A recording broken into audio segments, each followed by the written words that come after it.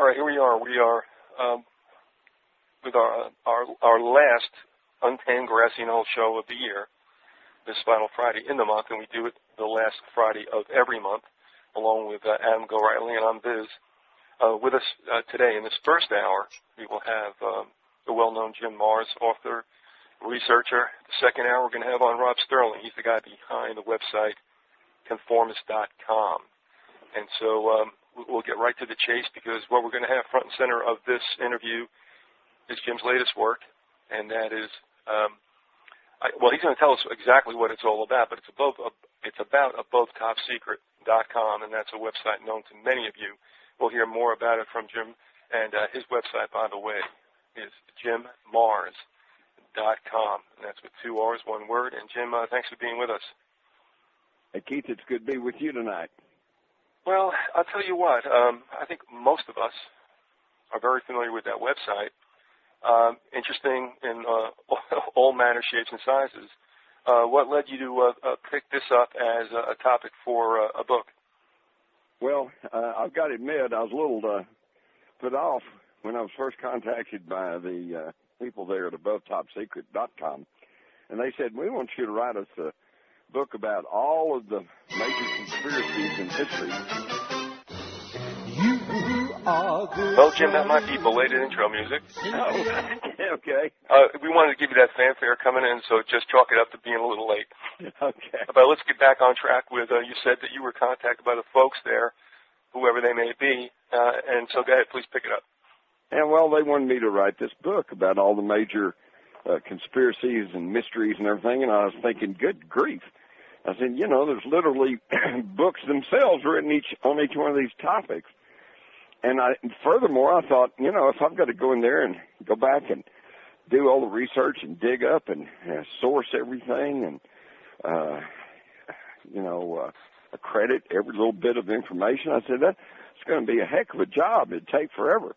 And they said, no, you don't understand. I said, you've been at this for a long time, and you've built up some credibility as a journalist and an author, and we just simply want you to touch on all of these and just say, here's what this is about. So I have taken about 19 big topics, and Keith, we could spend an entire program just on any one of these topics. From was 9/11 an inside job? Is the supply of oil peaking? What happened down in Stephenville, Texas? Or is free energy being kept from the public? Are chemtrails for real? Who killed JFK? Good grief, on and on. But this was really kind of a delight and a very interesting project to work on, because instead of getting mired down into how many shooters are on the grassy knoll or what is the melting point of steel, I just took the old journalism tact of who, what, when, where, and why. Let's just go back to the facts and look at it and see if we can figure out what's going on. And it was really quite an interesting project. And at least I think for a lot of people, I've been told by a lot of people who've read Above Top Secret, that it kind of clears the air. Because, for example, on what crashed at Roswell, nobody denies that something crashed near Roswell in July of 1947. But the question, of course, and the big controversy has become exactly what was it? Well, on the one hand, if you prefer to trust the government and believe the U.S. government, which has changed its story 4 times and has little or nothing to support its pronouncement, nothing unusual happened there. Yes, originally they announced with a military press release that they'd captured a flying saucer. But the next day, higher authorities said, no, they're all mistaken. It's just a weather balloon. And then that went on for some years. And then they said, oh, no, well, okay, all right, it wasn't just a weather balloon. It was a top-secret mogul balloon that was used to test the atmosphere to see if the Russians were setting off atomic weapons. Nobody quite explained why they had to do this over New Mexico instead of Turkey or somewhere like that. But and then they changed it again and said, no. Well, what they actually saw there were crash dummies. and they, like the government does, put out a whole official Air Force book called Case Closed. Okay, case closed. It was just a crash dummy test. And the only problem is, right there in their own report, they clearly point out that the very first crash dummy tests were not conducted until 1954. So we still wonder about what really happened in Roswell in 1947. But if you want to believe the government, nothing unusual happened. However, on the other hand, if you choose to believe more than 600 individuals that are now on the public record, they all say, well, there was a disc, flying saucer, and there were bodies, small little non-human bodies. And I picked up the pieces of metal, and I carried the bodies to the hangar, and I guarded the hangar, and I flew the bodies to Wright-Patterson Air Force Base. And there they all are. So it's just a question of who you want to believe. Well, I'll tell you, I think most of us on on both sides of this microphone probably are not too confident in our government for telling us the truth, not only these many decades, but probably over centuries. So, and I think that's really what it comes down to when you were mentioning before about the facts. I think it also goes back to what are the facts. In other words, the government can take the high ground because they're the ones that obviously have the biggest megaphone and do definitely issue what they consider to be the facts. And, you know, it's pretty tough to chisel away at that. You mentioned Roswell. We go to 9/11. Isn't part of the problem, though, whether or not the facts of the situation aren't skewed in themselves, because for the most part, they're issued and promulgated by the government. Exactly, and I'll give you a classic example of that. The clue to understanding 9/11 is to understand what happened to Building 7, the third skyscraper that fell in New York on September the 11th, 2001, and that nobody much talks about. Excuse me, I'm just suddenly getting choked up here. This was a 47-story steel and glass modern skyscraper. It was not hit by any airplanes. It's known as the Solomon Brothers Building.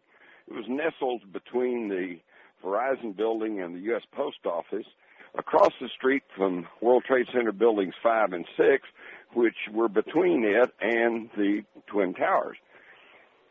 But at 5:25 that afternoon, this 47-story Building 7 just dropped into its own footprints, barely damaging the either building to either side of it. It was just amazing. Both CNN and the BBC both announced that the building had collapsed about 20 minutes before it collapsed. Mm-hmm. In fact, the BBC report is especially funny because they're sitting there talking about the collapse of Building 7, and over the reporter's shoulder you can still see Building 7 standing there, you know. So they put out their story just a little bit too soon. So the big question is, what brought down Building 7? Well, the much-vaunted 9/11 Commission report just didn't talk about it. Here's this whole report, and they never mentioned Building 7. How's that for an investigation? All right, but then they kept saying, well, we'll explain that later. The FEMA finally put out a report that said, well, we think it was brought down by just fires, weakened the building finally fell down. But they said that's our best guess, and in actuality, that has a very low probability of having occurred. In other words, here's what we guessed, but we don't really even think this is what happened. And that was the official explanation. And when people raised Cain about that, they said, well, we're going to issue a report a little later on. So they got the National Institutes of Technology and Standards and Technology, NIST, and they issued a big report, and they said, well, it was just fire, and it just, caused the metal to weaken, and the building just collapsed. And contrary to what has been stated, it did not collapse at free fall speed. In other words, indicating there was no supports within that building, which is indicative of a controlled demolition. They said, no. It collapsed, and there was a 5-second lag or so anyway, so it didn't collapse at free fall speed. Well, that particular NIST report got ballyhooed all across the country by the corporate mass media. What they have not reported on in any significant way is that months later, when NIST's hand was called on this, they were forced to back up and go, well, okay, our methodology was a little sloppy, and we were only talking about the first 18 floors, and yes, it did drop at free fall speed, again, indicating controlled demolition. So you see how that the first story comes out, it just collapsed because of fire. And that's what everybody's been told, so that's what most people believe. And then the people who actually stick to the story, they find out that, no, it was something else. So they issue another official report, and everybody believes that. And then when that is shown to be false, they don't really get that information. This is why these topics tend to become controversies, because in a lot of instances, it's really not a controversy. The JFK assassination, for example, everybody would agree that it's controversial. Well, no, it's not. It only appears controversial because of the wide gap in knowledge between those who've chosen to listen and believe the government and those who've actually studied the case. Okay, Jim, we're getting a little bit of a rattle over there. Are you sliding on a headset, perhaps?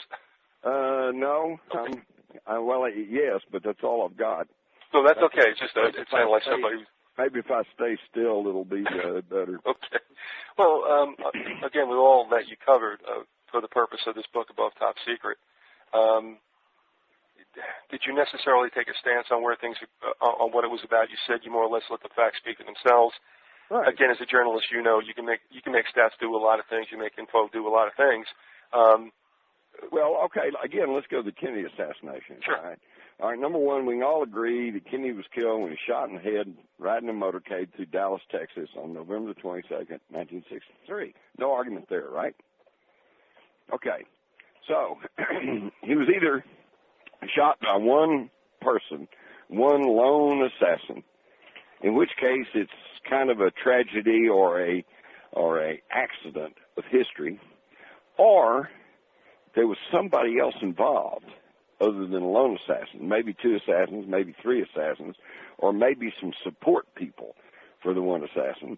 In any one of those instances, you're talking about a conspiracy, right? So most everyone, with some few prominent exceptions who have authored books and produced TV specials, but everyone, for the most part, who's actually studied the case would agree that if Lee Harvey Oswald, took a shot at Kennedy, he certainly was not alone. We now have that. No, that's how we know Adam Gorightly is here. Oh, okay. He told me via our chat room that it's his headset. Ah. So it's either that or Romulan. So put your head on straight, Adam. Your headset. Literally. Hello there, gentlemen. Thanks for coming on, Jim, and commend Viz for showing up tonight. He's running a temperature. Proceed. I'll try not to make a lot more noise with my headset. That's okay. I'm ingesting fluids as we speak that is sprinkled liberally with barley. Oh, there you go. Okay. No, but go ahead, Jim. You were picking it up with the I was just explaining that everyone who's actually studied the details of the Kennedy assassination will agree that if Oswald even fired a shot, and there is a lot of evidence to suggest he did not, including the Dallas paraffin test, which showed that just an hour or so after the shooting, there were no traces of gunpowder on his face or his hands, and only some nitrates on his hands, which don't necessarily come from firing a gun, but none on his face, indicating he had not fired that loose bolt rifle that day. Plus, it goes on and on. We now have a photograph of a man on the grassy knoll. People at the scene reported smoke drifting off the grassy knoll. Other witnesses, such as Gene Hill, just flat said there was somebody firing from behind that fence on the grassy knoll. If this was any other case, if I tried to tell people that there was not a shooter on the grassy knoll, I would be considered quite the idiot. But this is the Kennedy assassination, so it's controversial. So in other words, it's not really, because everyone who studied the case agrees that if Oswald acted, he did not act alone. Okay, that means there was a conspiracy. Mm-hmm. And how come we don't know more about this conspiracy? And the answer is because at the level of the federal government of the United States, there has been documented instances of suppression of evidence, destruction of evidence, fabrication of evidence, alteration of evidence, and intimidation of witnesses. Now, in any criminal case, these are punishable offenses. You go to jail, okay? But no, these were committed by the federal government. And this is what translates what at that time was simply another Texas homicide against John F. Kennedy into a national coup d'etat. Agreed. Now, I'm going to ask you, either through your research or perhaps because of your age, just like myself, what was really striking was that when they had was the select subcommittee on the assassination in '77, they concluded, and they concluded that there were more than 3 shots. Government. That's right. Yeah, and then but then it just went away. Just went away because the same people who were behind the assassination of President John F. Kennedy own the mass media, and they own and/or control the about 6 corporations now that control everything we see and hear. And when I say that, I'm not just talking about news departments. I'm talking about movies, TV, videos, music, CDs, satellite, cable, billboards. They control it all, and it's all controlled by one of 6 corporations now. Jim, this is very, very important that you would mention something like that, because when I think back, first of all, I think conspiracy theory, I first came into the American lexicon right after Kennedy's assassination. I don't really remember it being an idiom, if you will, that was bandied about by anybody. So here I think we have a new era, so to speak, of suspicion, if we would, of government reports. Well, we've seen this come full circle, haven't we? I believe you're right. I believe that prior to the Kennedy assassination, if anyone mentioned conspiracy theory, it probably was in connection with a mafia court case, because plenty of gangsters had been put away on charges of conspiring to violate laws. So they were charged and convicted of conspiracy. Conspiracy is in all the law books. Plenty of people have been jailed on conspiracy charges. But after the Kennedy assassination, when people began to question the official version and began to say, wait a minute, speculate on what actually may have occurred, then all of a sudden the term conspiracy theory became a very negative, derogatory term. It's, well, you're just a conspiracy theorist. Right. Okay? But now we've come full circle because the attacks of September the 11th, 2001, were obviously the results of a large conspiracy. So now you can't be poo-pooed for thinking in terms of conspiracy. So actually now the term conspiracy theorist has kind of been rehabilitated thanks to 9/11. But here's my take on this whole thing. It's one thing to advance a theory, but if you can prove it, it's not a theory. Well, yeah, but there you go again with what somebody accepts as evidence or not. But I want to go back to one thing also that you said, because when people look at you and they go, well, you know, how can it be conspiracy? How can it be kept that much of a secret? Actually, I don't think it is, but I'll run this by you, because to me, this has always been the case. When you were talking before about owning the information outlets, and to me, the conspirators, and I would name a few. I mean, I think in this country, definitely Rockefeller, Carnegie, and a lot of the other robber barons and their generational families and foundations have done much to move this nation, and we're seeing it happening right now, toward global rule. Yep. But first you corner the money, then you corner the information outlets, then you buy the government, and then because of that, you get to avail yourself of its military to do what you want it to do. That's exactly right. And here's the explanation. I've been in the media all my life almost. In fact, even in high school, I was working on a daily newspaper on a junior achievement program. So I've been in it my entire life. You cannot, it's true that there's no conspiracy to silence or to censor every reporter and every editor out here in the United States. No, you can't do that. But you can control the distribution of the information. For a good example is the UFO issue. A lot of people still scoff and laugh about the reality of UFOs because, number one, they are the victims of a government program initiated in the 1950s of denial and ridicule. There's nothing there, folks, and if you keep saying there is, then there must be something mentally wrong with you. And it's been very successful. But the next reason is because we don't get to hear about all of the UFO incidents that happen week to week.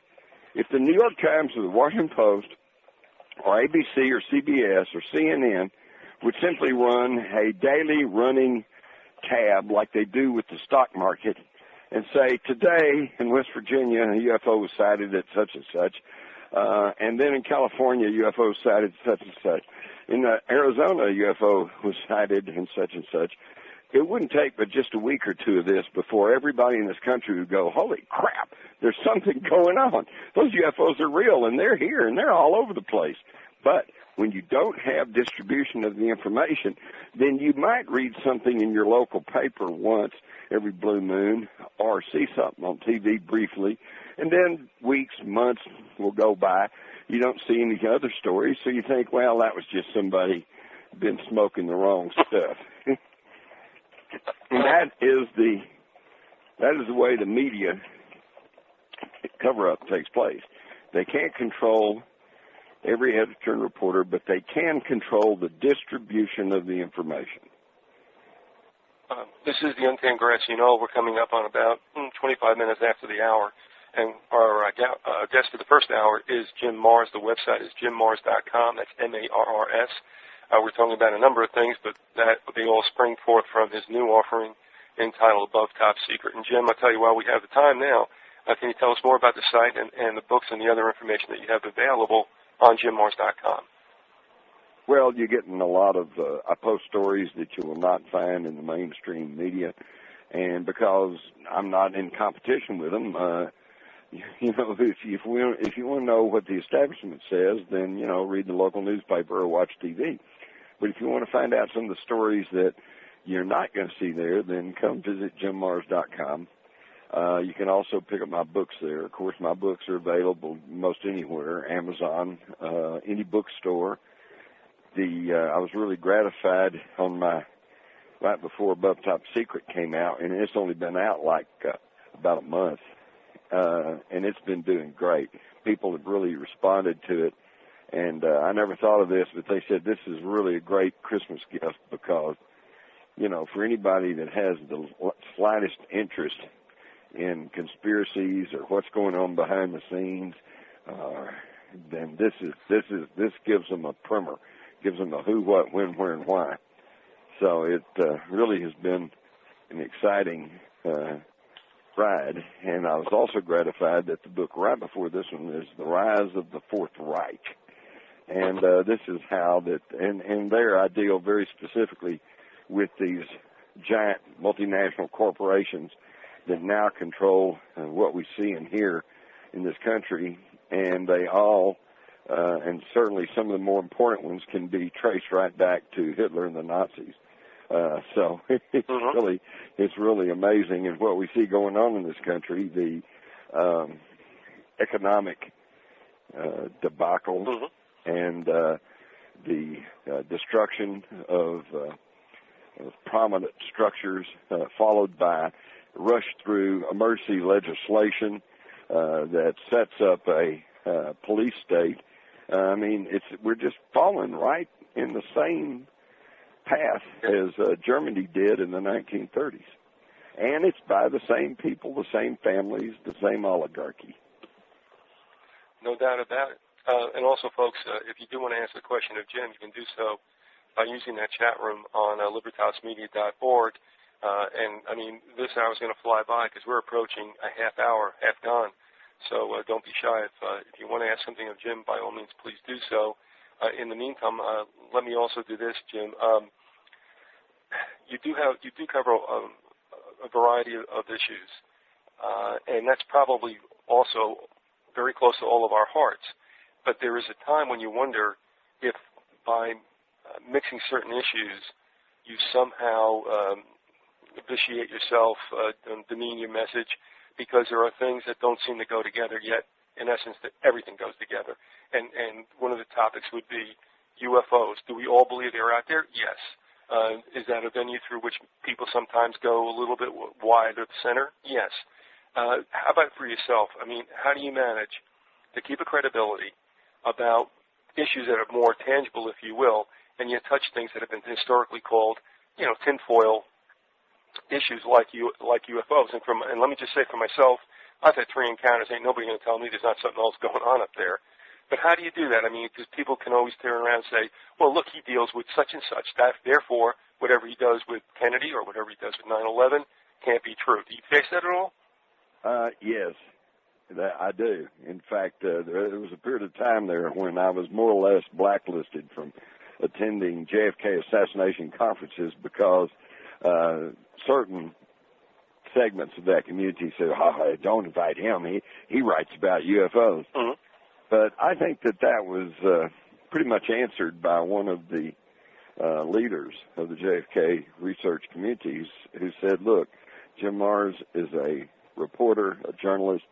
He covers items of interest to the public, and there are a lot of people interested in UFOs, and that's very true. And basically, that's where I come from. But I will also add that you said it yourself.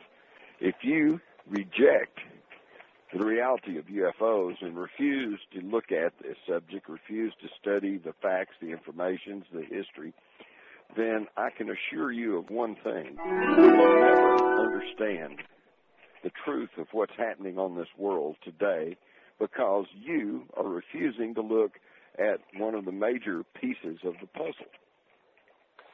Well, there's no doubt about it that we all treat UFOs as the elephant in your bedroom that's not there. That's right. That's right. Well, and in fact, I have a chapter in the new book, Above Top Secret, says, who parked the moon? And, of course, and this is a great example of our circular logic. The moon should not be where it is, okay? Isaac Asimov said that. It shouldn't be there. Because now the most prominent theory of how the moon came to be. Out of time? Just another one of our wonderful musical interludes. Jim, shoot that thing, brother. Not you, Jim. Our producer, Jim. Really, no, shoot the mechanical thing. There you go, Jim. Yeah, awesome. Okay, here we go. Excuse me, that was really interesting. It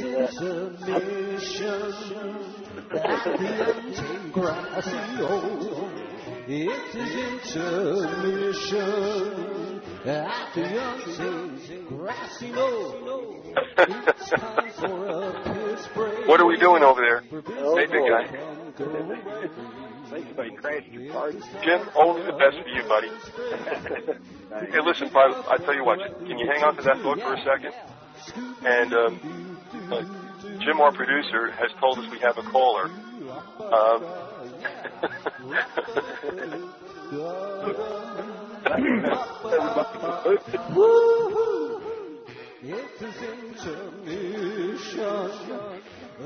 I guess you got to sit back and enjoy this.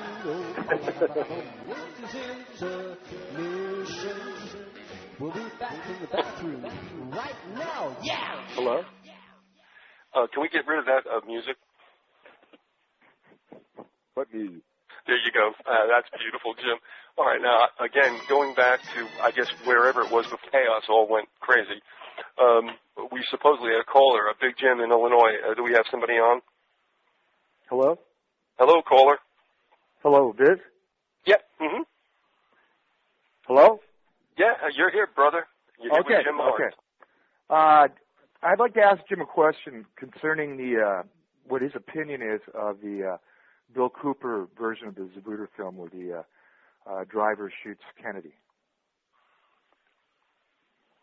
There you go, Jim. Yeah. Okay. I don't want to disparage the deceased, but Bill Cooper continued to make the claims that the driver turned and shot Kennedy, and you can plainly see it on the Zapruder film. And along with that, he said that everyone who was within 25 or 30 feet of the car when that happened was dead within a few years. Well, I hate to bust anybody's bubble, but neither one of those are true. And in fact, I talked to Bill Cooper myself, as did several other serious JFK assassinations years ago, and informed him that there had been very good studies made. In fact, this original theory that the driver shot Kennedy was advanced by a California researcher named Lars Hansen. And I've spoken with Lars Hansen. And Lars Hansen saw a bad third or fourth generation copy of the Zapruder film, and he just said, wow, it kind of looks like the driver turned around and there's a flash and he shot him. He has since repudiated that. He has since said, no, that doesn't happen, because he saw better copies, slowed down, frame-by-frame copies. Bill Cooper was informed of this, and for whatever purposes, continued to spread that story for the rest of his life, as well as selling some really bad copies of the Zapruder film, where he tried to advance the idea that the driver shot Kennedy. So basically, no, that did not happen. That's great. That's what I wanted to hear. Hold on, Calder. Calder, do you have another question? If not, I'd like you to hang there, because I have something I would like to ask Jim while you're still with us. Okay. Shall I go ahead, or do you got something else you want to come back with? No, I'm fine. I'm fine for right now. All right, let me ask you this, Jim, because while our Carl was with us, and I'm sorry, this only came to me about the last couple of years. I don't know, maybe it's an aha and maybe it's a duh. But I'm thinking to myself, while all that havoc cut loose in Dealey Plaza, while everybody in that area was grabbing grass and laying low, do we ever question the fact that Zapruder was standing straight up like a monument taking this film? Well, is there something a little bit weird about all this? Yes, there is, but that gets into some very gray nuances of the whole thing. See, he worked in the same building. Oh, excuse me. God bless you. He worked in the same building with Jean de Mornshield, who had a dress company there. And Jean de Mornshield and her husband, George de Mornshield, were the last known close friends of Lee Harvey Oswald. They were also close friends with J. Walter Moore, who happened to be the CIA contacts chief in Dallas at that time. So you've got this curious mixture of Lee Harvey Oswald and CIA intelligence. George de Mornshield, and until late in World War II, was actually working for the Nazis. And he was another one of those that was probably turned at the end of the war and began working for the old OSS, which eventually became the CIA. So you have all that involved there. And according to Zapruder's own story, he hadn't really thought about anything until he suddenly remembered that President Kennedy was coming to town, and somebody told him to go get his camera. So he went and got a new camera, put some film in it, went down to Dealey Plaza, got on a pedestal, a part of this little colonnade there, had his receptionist, Marilyn Sitzman, come with him, and he stood there, and he had her stand behind him and hold on to him, because he had a little bit of acrophobia. He was afraid of heights. And then he proceeded to film the entire assassination. But keep in mind, especially all you younger listeners, that film was bought up by Time Life, who was headed by men with close associations with the CIA. And that film, the Zapruder film, was not seen for 15 years after the assassination. Well, everybody's seen it now, so everybody goes, oh, yeah, there's a Zapruder film back and to the left. Oh, yeah. There you go. But, hey, nobody saw that for 15 years. In fact, let me tell you, some of your younger folks, we're going through a similar period today as we went through in the years following the Kennedy assassination. For about 15 years after the Kennedy assassination, it was just considered impolite to bring that topic up and talk about it in good company. Okay? We just don't talk about that. And if you try to raise it, then, well, you're just kind of a bore. And not only that, but you might be kind of unpatriotic. And, folks, we're going through the same thing today with 9/11. You're just not supposed to talk about it. if you do talk about it, well, you must be just some kind of conspiracy theorist and maybe even unpatriotic. But trust me, the evidence is there. In another year or two, 3 or 4, 5 or 6, 10 or 15, if anybody survives, it's all going to come out and everybody's just going to accept the fact that 9/11 was an inside job as being self-evident. Caller, having heard all that, do you have the follow-up question? Not really. I have quite a few questions, but I'm kind of in the moment. I'm kind of shocked that I'm actually talking and being recorded. I mean, I've been a long-time listener to you, Viz, and Adam. You introduced me to Adam. I listened to all of his shows, and I've read quite a few of Jim's books.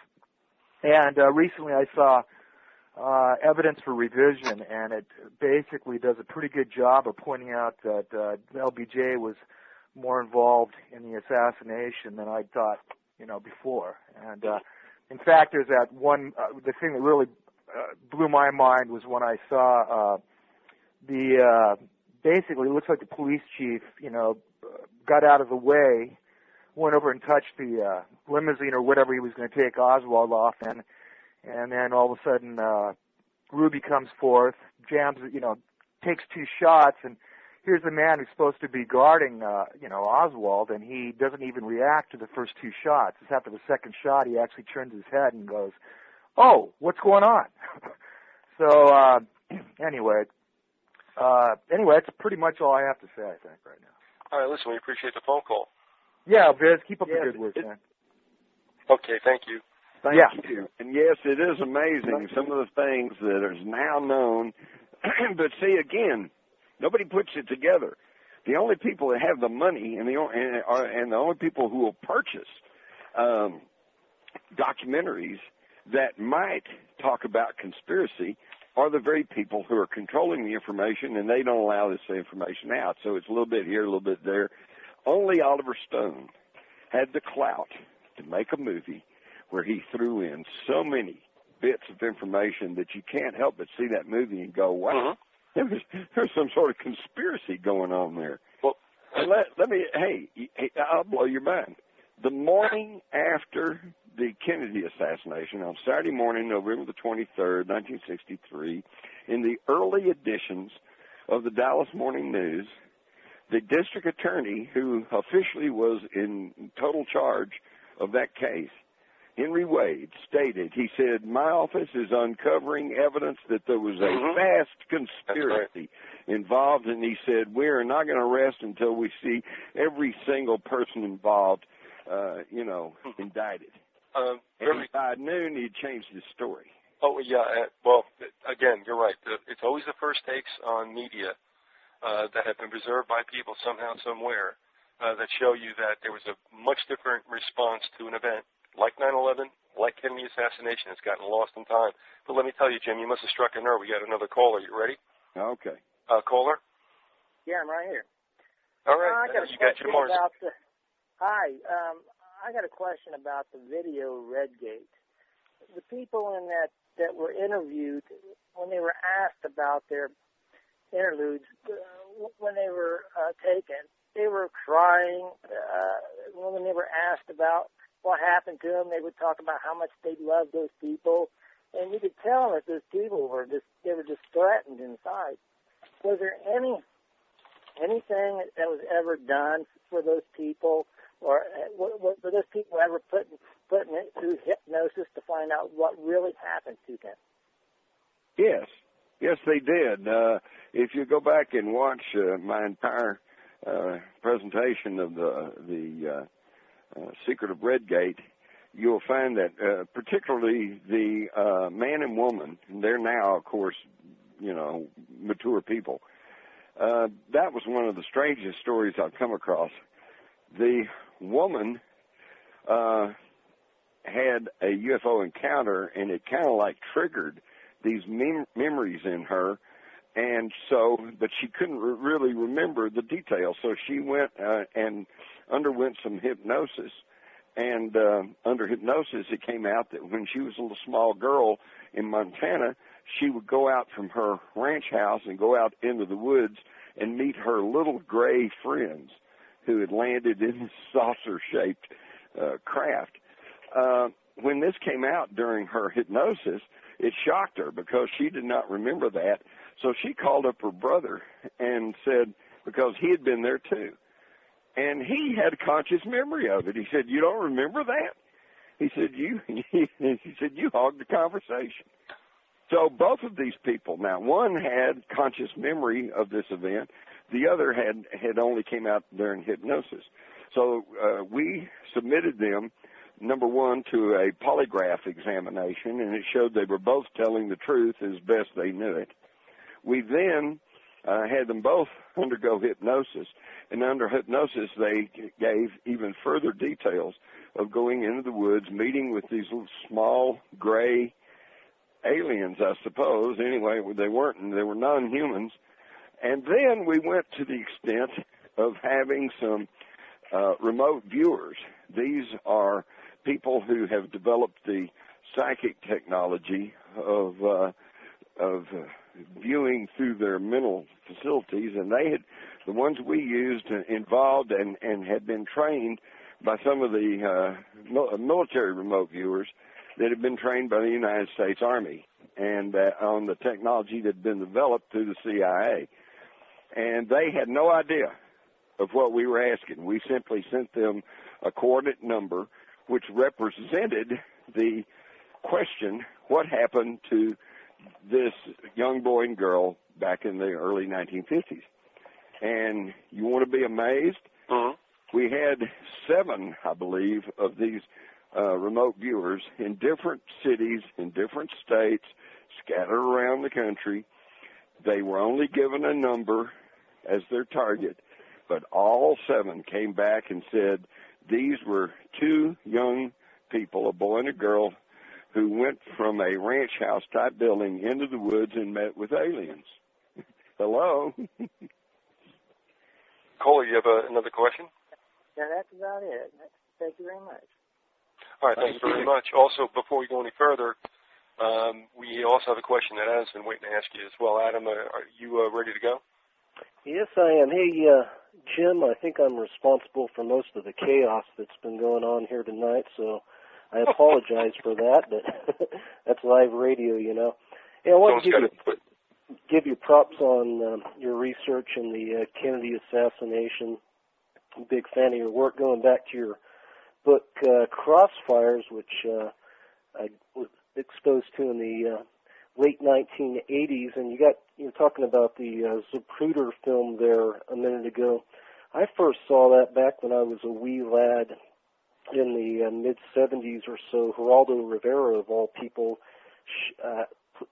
aired it for the first time on his show. I think it was Good Night America, or I forget the exact title, and Dick Gregory was I think it was Good Night America. Yeah, and one of the panelists there was Dick Gregory, I guess, who helped him get a hold of it. I've heard recently that somebody who was instrumental in getting him the Zapruder film was Freddie Prinze, of all people, the famous comedian who supposedly committed suicide. And right. When I heard this recently, I got thinking about a lecture I heard from Dick Gregory back 20 years ago or so, where he was claiming that the CIA or somebody had gotten to Prince, and that is he was suicided. So any thoughts on all of this? Well, of course, when you get into something like that, yes, I know everything you're talking about. And I think it's true that Freddie Prinze was mixed up in that whole group that was looking very hard at the Kennedy assassination and eventually helped get the Zapruder film out to the public. Now, of course, whether or not he was murdered, unfortunately, that's one of these plausible, deniable things that the government agencies love to work with. I don't think that there's enough evidence to prove that. But then when you look at the pattern of people who died. In fact, I have been accused of, in Crossfire, of writing about strange deaths. Oh, everybody died a strange death. Well, that's not exactly what I called them. I called them convenient deaths. They were very convenient. Just like the latest one, this Mike Connell, okay, the Republican operative, who was Karl Rove's electronics guy. And he was on the scene in 2000, 2004, and again in 2008, at all of the times that they felt like there had been computer manipulation of the votes. So he was a key guy. He was the object of an official law enforcement investigation. He had intimated that he was ready to spill the beans, whether his conscience got to him or whether, whatever. Maybe he wanted to plea bargain. But the idea was that he was going to blow the whistle on the Karl Rove, George Bush manipulation of these elections. And, oops, his plane went down, and he died in a plane crash. Just like Senator Paul Wellstone, the one Republican that was keeping them from the one senator that was keeping them from the Bush neocons from having control over the Senate, who was opposing our entry into Iraq and who was questioning 9/11. Oops, his plane went down. Hey, didn't Hale Boggs die in a plane crash? Exactly. Hale Boggs sat on the Warren Commission. He was a representative from Louisiana. He was one of the first and most vocal of the Warren commissioners who began to question their own conclusions. And he took a plane flight up to Alaska, and that plane and his body has never been found. Oh, by the way, another one I might mention was my friend, Senator John Tower from Texas, who was a Republican, but he was a Texas Republican, had been a school teacher, and I believe that he was more a constitutional Republican than a neocon Republican. And he was in charge of the investigation into the Iran-Contra affair. And there was a lot of scandal and controversy going on during the Reagan years because of Oliver North lying to the Congress, trying to get a war going in Central America against the wishes of the American people and their elected representatives. And John Tower was in the thick of that. And he was getting ready to write a tell-all book, and his plane went down. So you have to look at the connections and just look at the statistics, because the people who pull off these government-induced homicides, if indeed that's what they were, they know what they're doing. Jim, before we go on any further, a couple of things to clean up before we go into what we would like to have you address is most likely the last topic.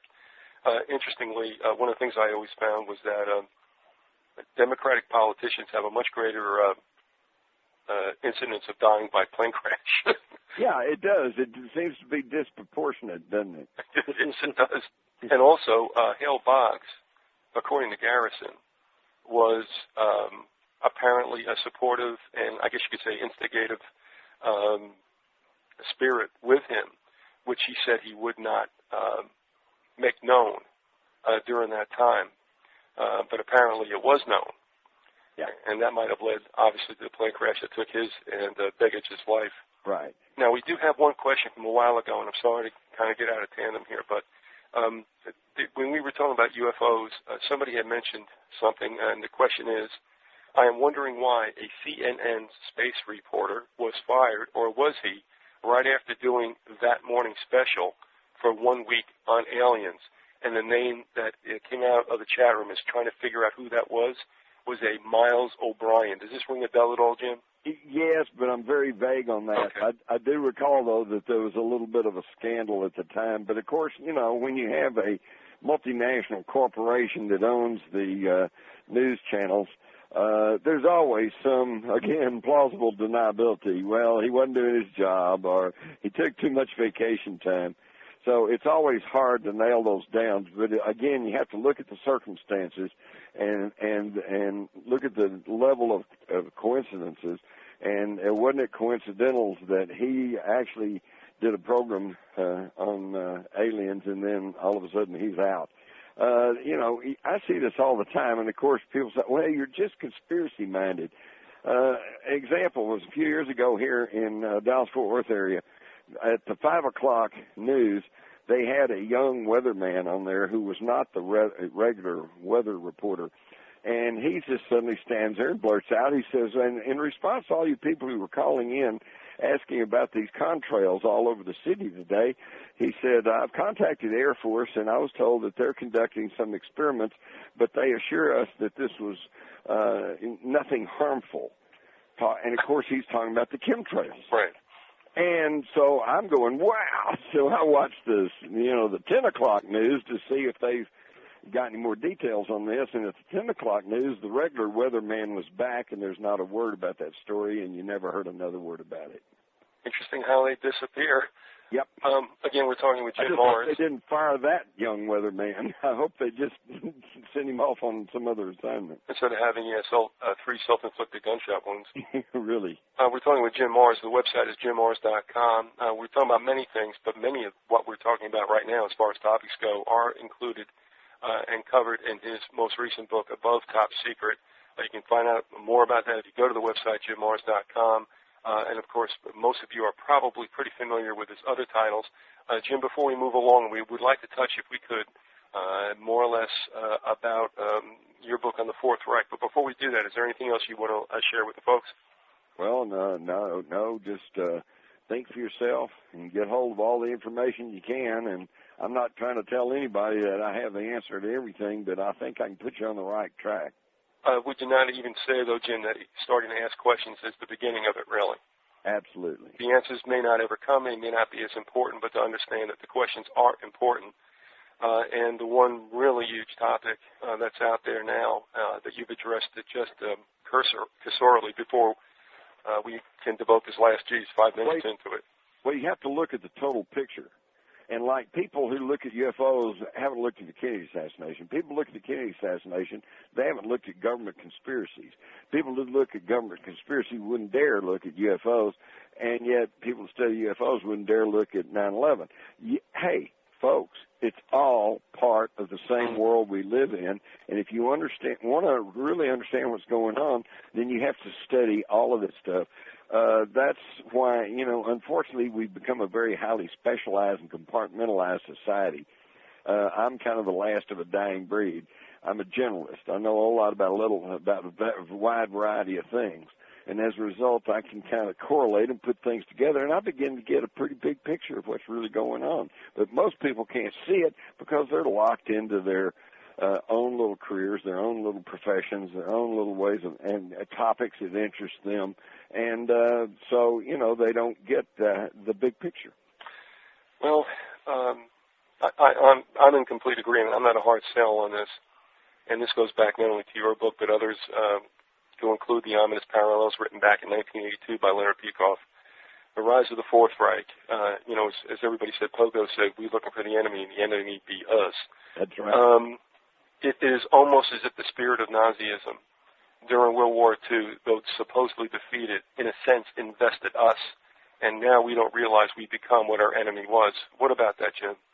Well, it's worse than just the spirit of Nazism. First, we have to understand what the heck we're talking about.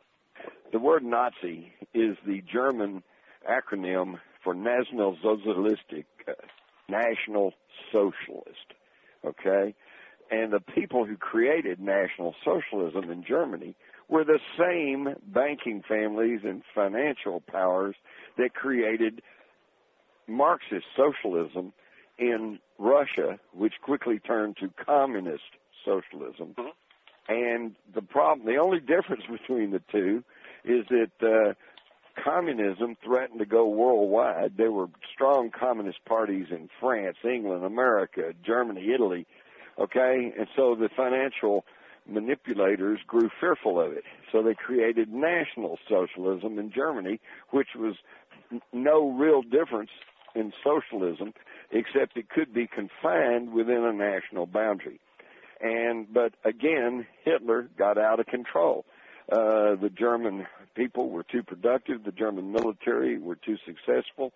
And before you knew it, they'd conquered all of Europe, had most of North Africa, were pushing into Russia, and were threatening Britain. They threatened the world order. So they had to combine all the nations together and fight Hitler. Once that was done, they just wanted to get rid of Hitler. And the Germans, they don't want to get rid of National Socialism. They like National Socialism because National Socialism usually is built on fascism. And fascism, by definition, is the combination of state and corporate power. Mm-hmm. Okay? Even Mussolini said fascism's probably not the right term. It's corporatism. So now, look around you. We are now a nation that's run by the corporations. And many of these corporations, IBM, ITT, Standard Oil, which is now Exxon, National City Bank, Union Banking Corporation, these were all American companies that founded and funded Hitler and the Nazis. And now they're running this country. And as I said earlier in the program, we see a exact duplicate of the tactics that were used to bring Germany under the National Socialist or Nazi heel. They had their parliament building was burned, the Reichstag. They blamed it on communist terrorists. Hitler said, "Give me the power," and so they passed the Enabling Act, much like our Patriot Act. They went in, started setting up police state measures, national identity cards, and concentration camps. All right, we have detention centers now being built all across this country. We are now getting ready to go into the national ID, which is supposed to happen next year. If you don't have your appropriate federal identification, you won't be able to have a bank account. You won't be able to travel. You won't be able to get a job. We are just walking right down that same street, and nobody seems to pay any attention because nobody's taught this, and the corporate mass media is so controlled they'll never tell you this. This is really unfair of me to do this, but I want to ask you a real quick question with a quick answer, just perhaps to segue us to another time, either on Adam's show or mine, if you don't mind coming back. But are we not looking at a situation right now which has all the trademarks of a Weimar hyperinflation that will lead a very angry population to want to go out and kick some ass? Yes, that's exactly right. And all we've done in November, because the neocons, which were nothing more than actually the National Socialists under a different name, were so abusive and had gotten so out of control that it caused a backlash. So in November, we swapped National Socialism for Marxist socialism. And after 4 years of Marxist socialism, the economy in this country is going to be in such shambles that we're going to be ready for the Fuhrer. Jim Morris, thanks a lot for being with us. Much more to talk about, little time to do it in. Thank you for coming on, really, I do, on this holiday weekend or week. It's jimmorris.com, folks. The book about which we first spoke was Above Top Secret, a little bit here in the Rise of the Fourth Reich. Plenty of good stuff. Jim, thanks very much for being with us. Have a very, very safe and healthy holiday. Thank you very much. Same to you guys. Bye-bye now. Thanks, Jim. City sidewalks, busy sidewalks, dressed in holiday style. In the air, there's the feeling of Christmas. People pass, children laugh, and for mile after mile, on every street corner, you'll hear silver bells, silver bells. It's Christmas time in the city.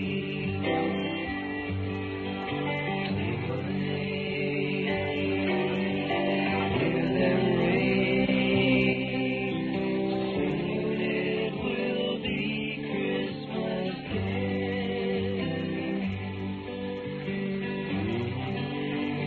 Last night, my child looked up at me and said, "Uncle Steve," he didn't know I was his father. I didn't know for sure either. I just assumed I was. I'd had his mother so many times and in so many different ways. The odds were with me. Anyway, he looked up at me and said, "What does Christmas mean to you?" And I said, "Lemuel, Christmas is a time for giving, a time for receiving, a time for eggnog and rum, a time for cutting down trees and hanging plastic doodads on them and watching them die slowly in your living room, catch fire and burn down your house, all your possessions. It's a time for buying things that haven't sold all year long, wrapping them up in shiny paper and giving them to your friends. Return them and find out you got it on sale. They can only exchange them for things of equal value, like charcoal briquettes or matchbooks with other people's names on them. A time for giving your wife that special coat she always wanted.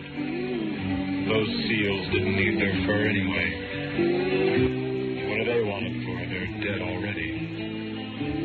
It's a time for eggnog and brandy, and driving home on icy streets, accidentally nudging the car next to you off the bridge into the frozen river, watching the car sink, seeing bubbles float up under the water. It's time to sip an eggnog martini and think about the poor, and talk of feeding the naked and clothing the hungry. A time to get Christmas cards from all your friends at Consolidated and Allied and Acme. A time for seeing all those happy children sitting on Santa's lap in Toyland, thinking to yourself, maybe I'll be a Santa next year. 12 years old is not so far from 18. Maybe I should be laying a little groundwork for the future. It's a time for parties at the office with eggnog and vodka. Telling your boss what you really think of him while he gets a perfect Xerox of your wife's rear end.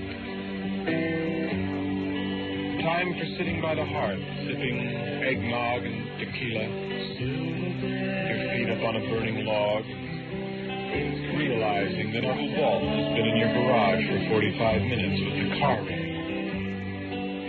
You say to yourself, damn, Uncle Walt, you were supposed to bring me back more eggnog. And that, Lemuel, is what Christmas means to me.